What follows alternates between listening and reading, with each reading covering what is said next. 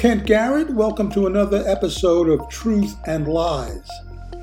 On Wednesday, August 23rd, during the first Republican primary debate, Vivek Ramaswamy said the following regarding mental health and crime, quote, "And we also have a mental health epidemic in this country.